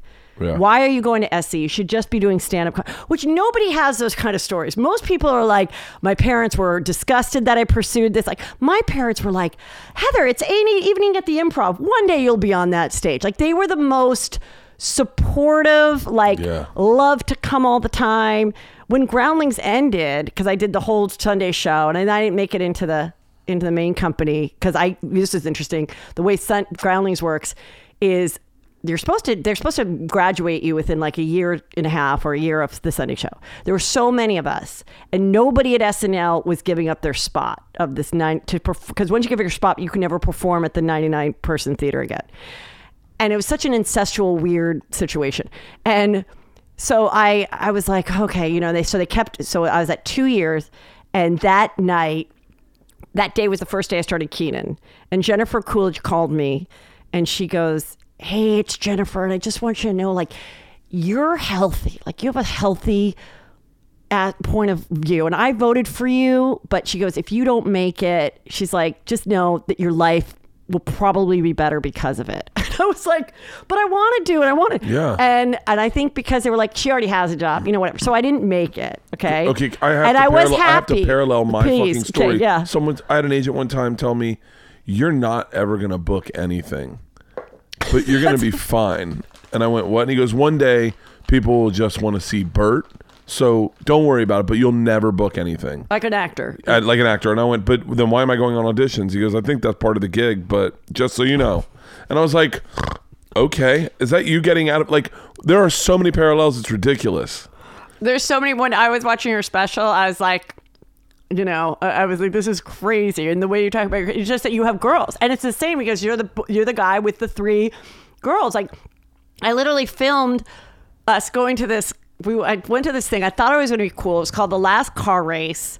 And I got invited through Writers Guild or something. And I show the trailer to my son. He goes, oh, it's got 100% on Rotten Tomatoes. And it is, but it's just too mature of a documentary. So, but we were going to go down. I'm like, it's at the car museum. Like I have boys. There's only so many things I can do. Yeah. I can go to haunted horror nights. I can go on Magic Mountain rides. Like, even that, if I go golfing, I have to be completely silent. And then if I say good shot, they're like, that wasn't a good shot. I'm like, all right, Dick. Like, I don't even know. Like, it's the worst. But each moment, I'm like, how many more weeks, how many more years do I even have where like they're going to even want to talk to me at all? So I was getting to your thing about. I'm with girls. Oh, that's so exciting. So we're in the car and my husband and my older son start talking about the cost of driving to Mammoth versus flying and how they start to calculate the dollars per gallons and then the wear and tear on the car and this and that. And it was so fucking boring and so annoying. I start to film it. And just then, Peter farts and my younger son goes, God, Dad. He's like, God damn, why do I have to always be behind you farting? And the conversation just continues. And I just sat there and I said it to my sister this morning. And I'm like, I just want you to know, like, what this fucking, it's a fucking nightmare. I feel like I am just like trapped, like nobody, and they like, you know, like kind of bully me in a way. Like, I don't know. It's just, and especially with my stepdaughter wanted to leave. She did not enjoy hanging out with us. Like she loves me. Like we get along and everything. But she felt like such the odd person. Here she was the girl. She was Asian. She was artsy. I mean, the day Trump won, she was crying. The boys were cheering. It was a fucking nightmare. It was a nightmare. And I'm walking into a room consoling her. And she's like, but I'm like, well, just make sure you're always on the pill. Like, just make sure you're always on the pill. Yeah. Don't worry. She goes, but what if it gets overturned? I go, okay, I don't think it will, but for yourself, just make sure you never get that. I don't know what to say. I was like, it was just, but that's what we had to deal with, you know? And that's hilarious. My wife today, I was asleep. I sleep naked now again. Now that our house is, now that the girls are older, I can sleep naked again. I don't have to, like, because no one's coming in the room or whatever. And you like to sleep naked. I like sleeping naked. But I like underwear on always. Anyway. This morning, I was sheet off, junk and package were, I guess, tucked between my legs, and my ass was facing out, and my wife took a picture of it and goes, just so you know, this is what everyone sees if they come in this room. And it was so disgusting. I go, how could you marry a guy? And she goes, I have no idea. That's gross. Well, I'll tell you the greatest story ever. Wait, were you going to say? No, that's it. That was it. Yeah. But one time, some shit went down with my stepdaughter, and I was away, and they got in a fight. She took off, and he didn't know where she was, and she turned off her phone, so he couldn't track the phone. And then I come home. Your husband? Yes, Yeah. I come home, and I'm like, "Where's Mackenzie?"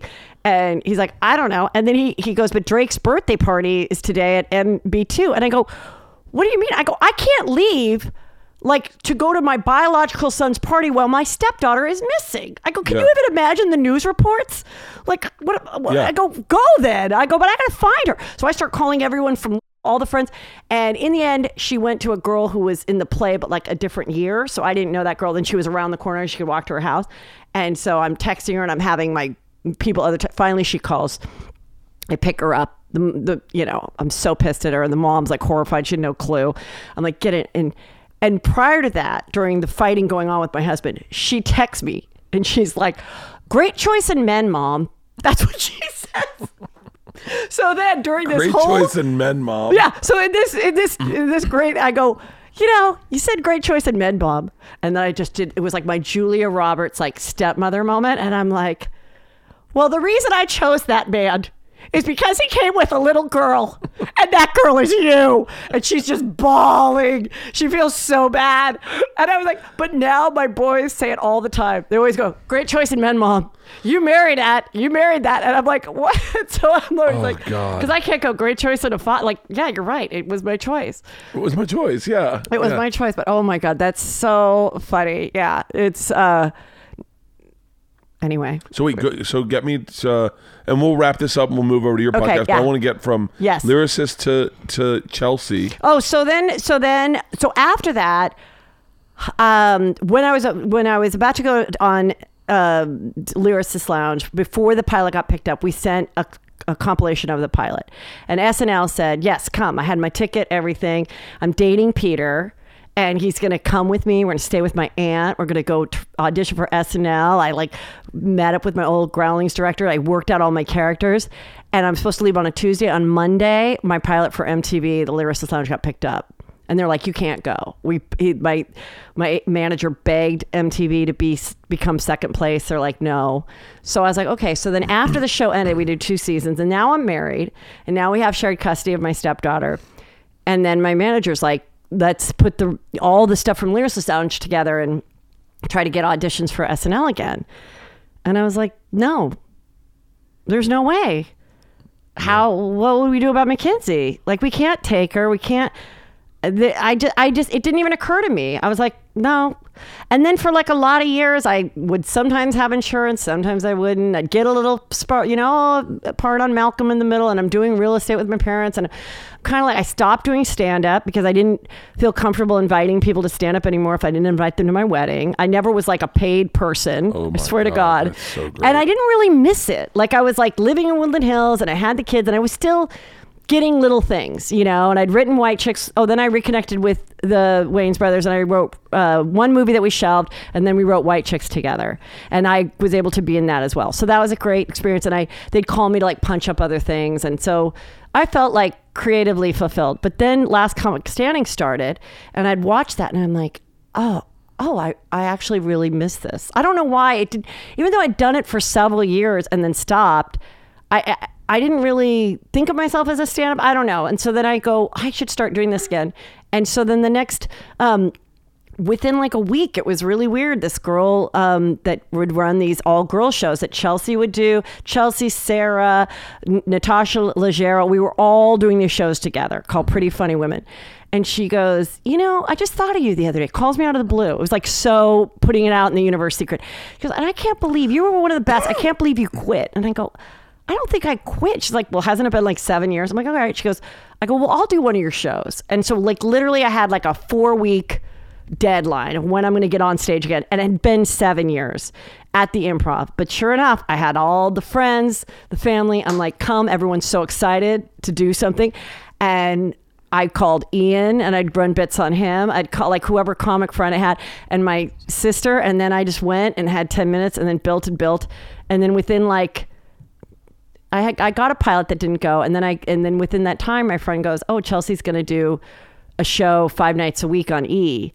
And I go, oh, I think, she goes, I don't want a full-time job like that. And I go, well, I think I would. Jesus. And so, so I go, okay, well, and she's like, here's her number. So I texted her and I go, can I please apply for the job and blah, blah, blah.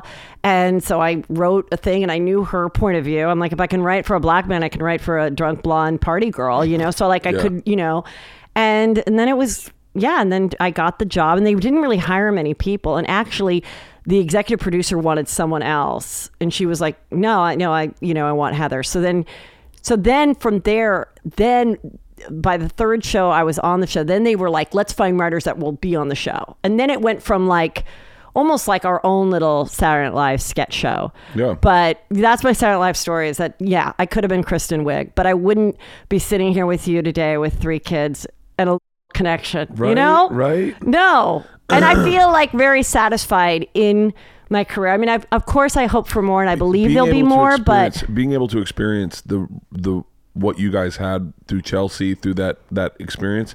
I mean, from the outside looking in, us guys that never were going to do Chelsea or never were going to, like, we just were the wrong brand, I guess. But it was like magic. You'd go into a club and they'd be like, what the fuck is that? Annie's here. Oh, Annie's here? My sister's here. Okay. I was like, because we have squirrels that run on the roof sometimes. Oh. And so I was like, is there something in our garage? It was such a cool experience to watch comics see comics. But I remember one time. I think though a lot of people, and you have like a good Christian loving attitude, but I think a lot of comics really fucking hated us. And really? And I think after Chelsea, many of us, including myself, had a difficult time getting work because it was like they felt they weren't part of that, or I'm too associated with that, and so like. Yeah, like I couldn't get on at midnight. I couldn't get on at midnight either. Because I couldn't get on. I've never gotten on anything. But that's why neither could I. I am not, and so uncastable. And I'm like, it's weird. It's a little bit weird how bad of a booker I am of booking stuff. And then nobody sends me out either. So what was great about starting the podcast is I was like, I really had nothing else. I was like, this is how people get heard to go to live shows. These guys, Tom Segura and everybody, I'm like, they're surviving and doing so great and they're not household names. So I'm like, I guess I'll start doing this podcast. I don't know if anyone's going to listen. And then I couldn't believe it. Like I would have never guessed it, but in my young girl thing of all the stuff I thought I wanted to do in life, having a radio show was one of them. So it's like one of those things where I was like, oh my God. But speaking of bitter, jealous things, did you watch the SNL sketch, The Potties? So it was this week, and my friend sent it. And it was like making fun of like podcast awards. Like, okay. Jesus. And she sent it to me. She goes, this is funny. And I go, you know, it's funny. I go, but I know, I see the bitter writers at SNL being so fucking jealous of our success. And what they wrote was funny, okay? Yeah. But I'm like, it's that, look at these losers trying to make it on a podcast. It's and really while shitty. we're on TV, and I go, and I know it because there were people on Chelsea that were very bitter about YouTube success. And Really? and I never wanted to be that person because I was like, I was like, good for you. You figured out how to edit this shit yourself, and you're in your little hometown, and you're put on. Who cares that you have millions of dollars? Good for fucking you. Like, why? I remember people being mad about Dane Cook because he was the first one to utilize MySpace. I'm like, that's genius. Yeah, I called him the day he got written up in USA Today. I don't have a lot of jealousy in my game. Yeah, I have what's it the thing you're supposed not to. I covet things, but that's not jealousy. But like I go, oh, I would like to do that. Yes, that's. I don't know if covet's the right word, but yeah. But I was like, what's really odd is I'd try. We had a kid. Our oldest went to school with one of the guys who worked at Chelsea, one of the head executive producers or whatever. He's like, how come you've never been on Chelsea? I was like, oh, I'd love to do Chelsea.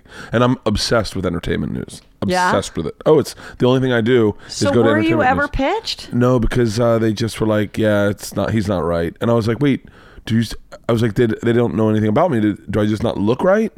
And they're like, yeah, you don't look right for the show. But that's not true because we had all different types. I know, but I think it was just a little insular. But the same thing happened with that Midnight. I was like, oh, I'll be great. I'd love to do that. I'd be great for that. And they're like, yeah, you're not right for it. And I'm like, hold on. And so for me, it was just like, okay, I guess I got to do my own thing, and I'll just do a podcast. And it's the same thing with SNL with that bitterness that maybe those writers have. Yeah, is that they go like, this isn't fair. They didn't go to Harvard. They didn't write on the Lampoon.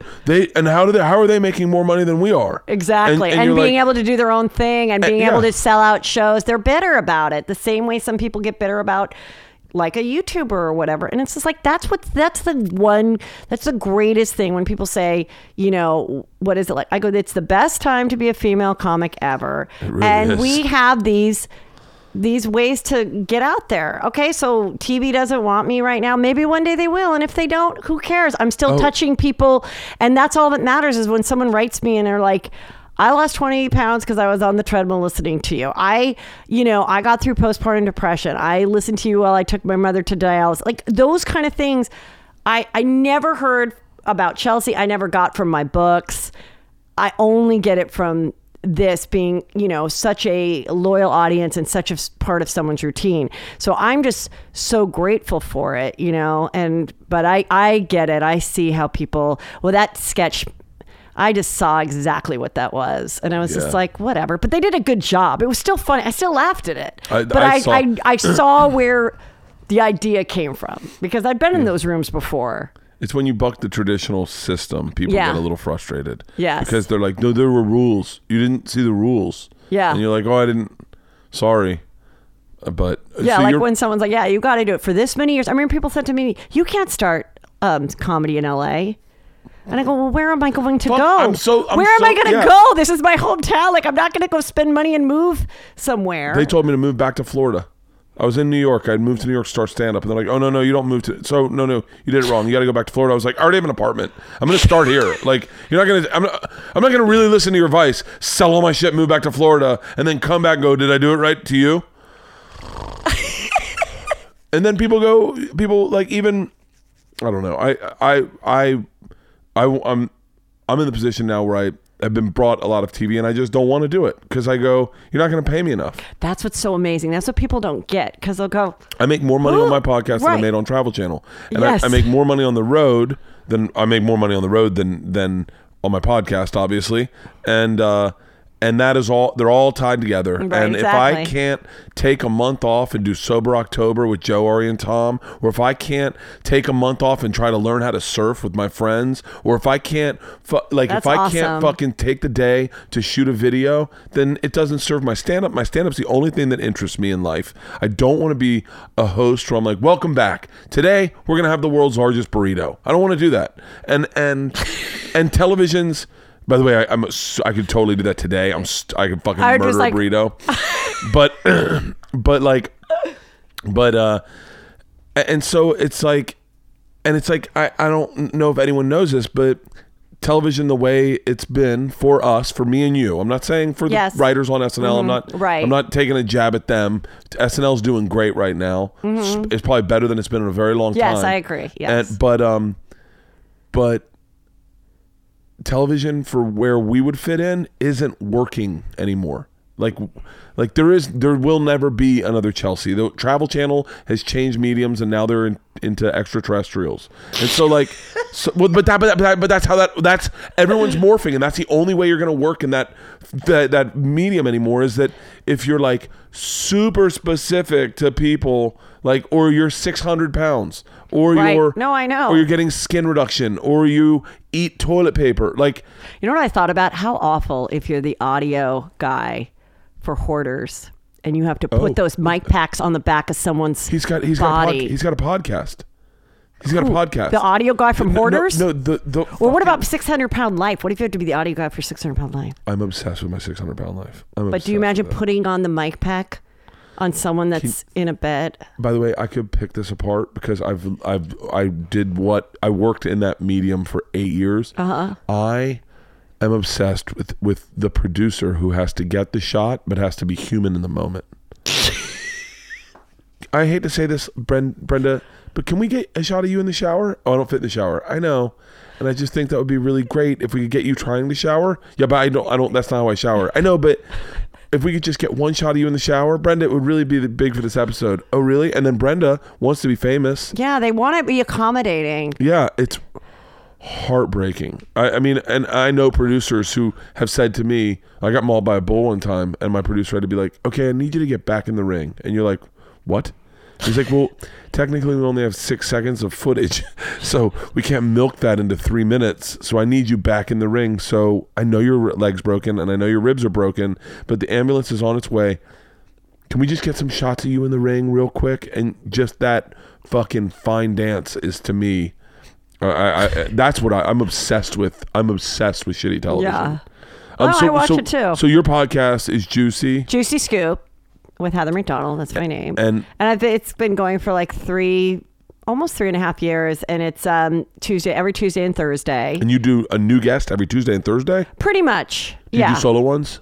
I've have on occasion. I started the podcast alone because of that reason. I was like, I don't want to depend on anybody else. If they get a booking a sitcom or something, like, let me just see if I can do it. And I like Wendy Williams, how she does Hot Topics by herself. So I was like, okay, I can do it by myself.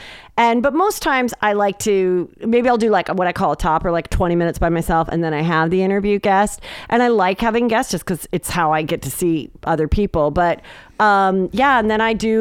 and then I started doing Patreon, and I have, that's where I have the really like personal, juicier stuff. Really? About my life and about the business and things that I feel like these are my hardcore listeners that aren't going to like take this info and try to fuck me. So if you're even if you're paying $5 a month, I trust you more than the other. I can't wait to get onto this Cameo shit. You're going to kill it. Well, but think about how much you want to charge, because you might be inundated and you might wake up and have 14 to do, and it might exhaust you, or 50 to do. So talk to them and see. But with what you have, I think you might have to make it a little pricey, just because you'll have too many requests. I'm very cheap. I'm only 50. 50 what? Dollars. 50,000 a Cameo. $50 a Cameo, a video. You can do $50 for a video? You better. I would say for I'm going to pay off this truck. For you should start at $99. $99? I can get $99 for these? I think you can. Guys, find me on Cameo. No, and you know what? I think if I tell them right now, and this will be proof, I think I get like a little referral fee. Like it's a little multi-marketing for entertainers. That's brilliant. Yeah. Yeah. I'll Will you mark that down that we call Cameo and make sure that I get the Bert's windfall? dude, We could be selling Mary Kay or we could be doing cameos. I would have murdered it, Mary Kay. I would have cleaned the fuck up. I tried to start a meat Mary Kay, like a meat Mary Kay, like for meats. Mary Kay for meats. For meat food, you mean? Yeah. Oh. So we go into a guy's house. We're like, Monday night. It's Monday Night Football. I'm catering everything. I'm grilling everything, and you can order directly from me. And so I throw a big party, and I cook up some steaks. I go, guys, these are bison. And I slice it up real nice, right? Maybe I bring a chef in, medium rare. Slice it up. Everyone's like the bison. Bison's lean. It's only this many calories. Hold on, I got elk coming out. And they're like, whoa, fucking elk. And I cut it up, lay it out, and they're like, okay. And I go, no, we have an elk bison package, but I want to bring out the bison and elk sausages that come with it. But and wait, you haven't had the bacon yet. But wait, how are you making money off of this? I get like Mary Kay. It's the same thing. Oh, so you have guys under you then going around and having their own meat parties? Yes. Oh. Yeah. And so I go, now, hey guys, we also got some booze sponsors. I want you to try the booze. And we all load up on booze. Maybe we get this Krups Hopsy thing, right? Pop one of these. And we're like, all right, now, if you want, you can throw meat parties. Here's how we do it. And we do it like that. Or you just order from me. And trust me, I throw a fucking party. And then Butcher Box came out. And I was like, oh, that's what I wanted to do. And Butcher Box and Omaha Steaks. Well, and I was Omaha like, Steaks has been around for 35 years. Omaha Steaks been for 100. Okay, well, because we used to order those. That used to be like our I Christmas still order delight. them. I still order them. They have great bison steaks. They have really great bison steaks. Well, I hope they become a sponsor, whatever you're talking about right now, because we just gave a big shout out Edit to whichever Big one Meat. isn't a sponsor in this podcast. Yes, out, yes. And just talk about the other one. Whichever. Yeah. So we should do your Okay, podcast let's now. do mine. So Okay. now we're switching over. If you want. and he says he can just send it to you, so you don't have to worry about it. Yeah, yeah. And so if you've enjoyed this conversation, it's going to move forward, and Heather's going to be in charge. Yes. And we're now doing her podcast. Hey, thank you very much for doing this. Thank you so much. This is a real treat.